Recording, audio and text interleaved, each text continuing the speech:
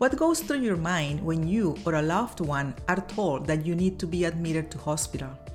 Is it, when can I go home? Or is it, what can be done to improve my health?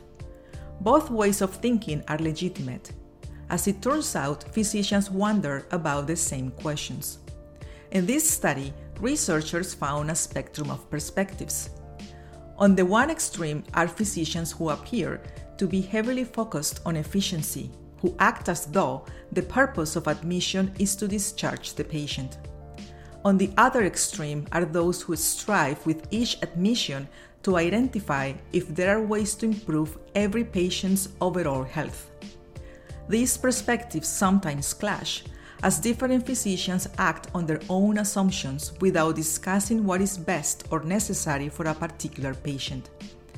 Some patients might only need some support to get well enough to leave the hospital. For others, though, a longer hospital stay is necessary. Both patients and physicians need to be aware of this issue. For physicians, it means engaging their teams in more overt case-by-case debate.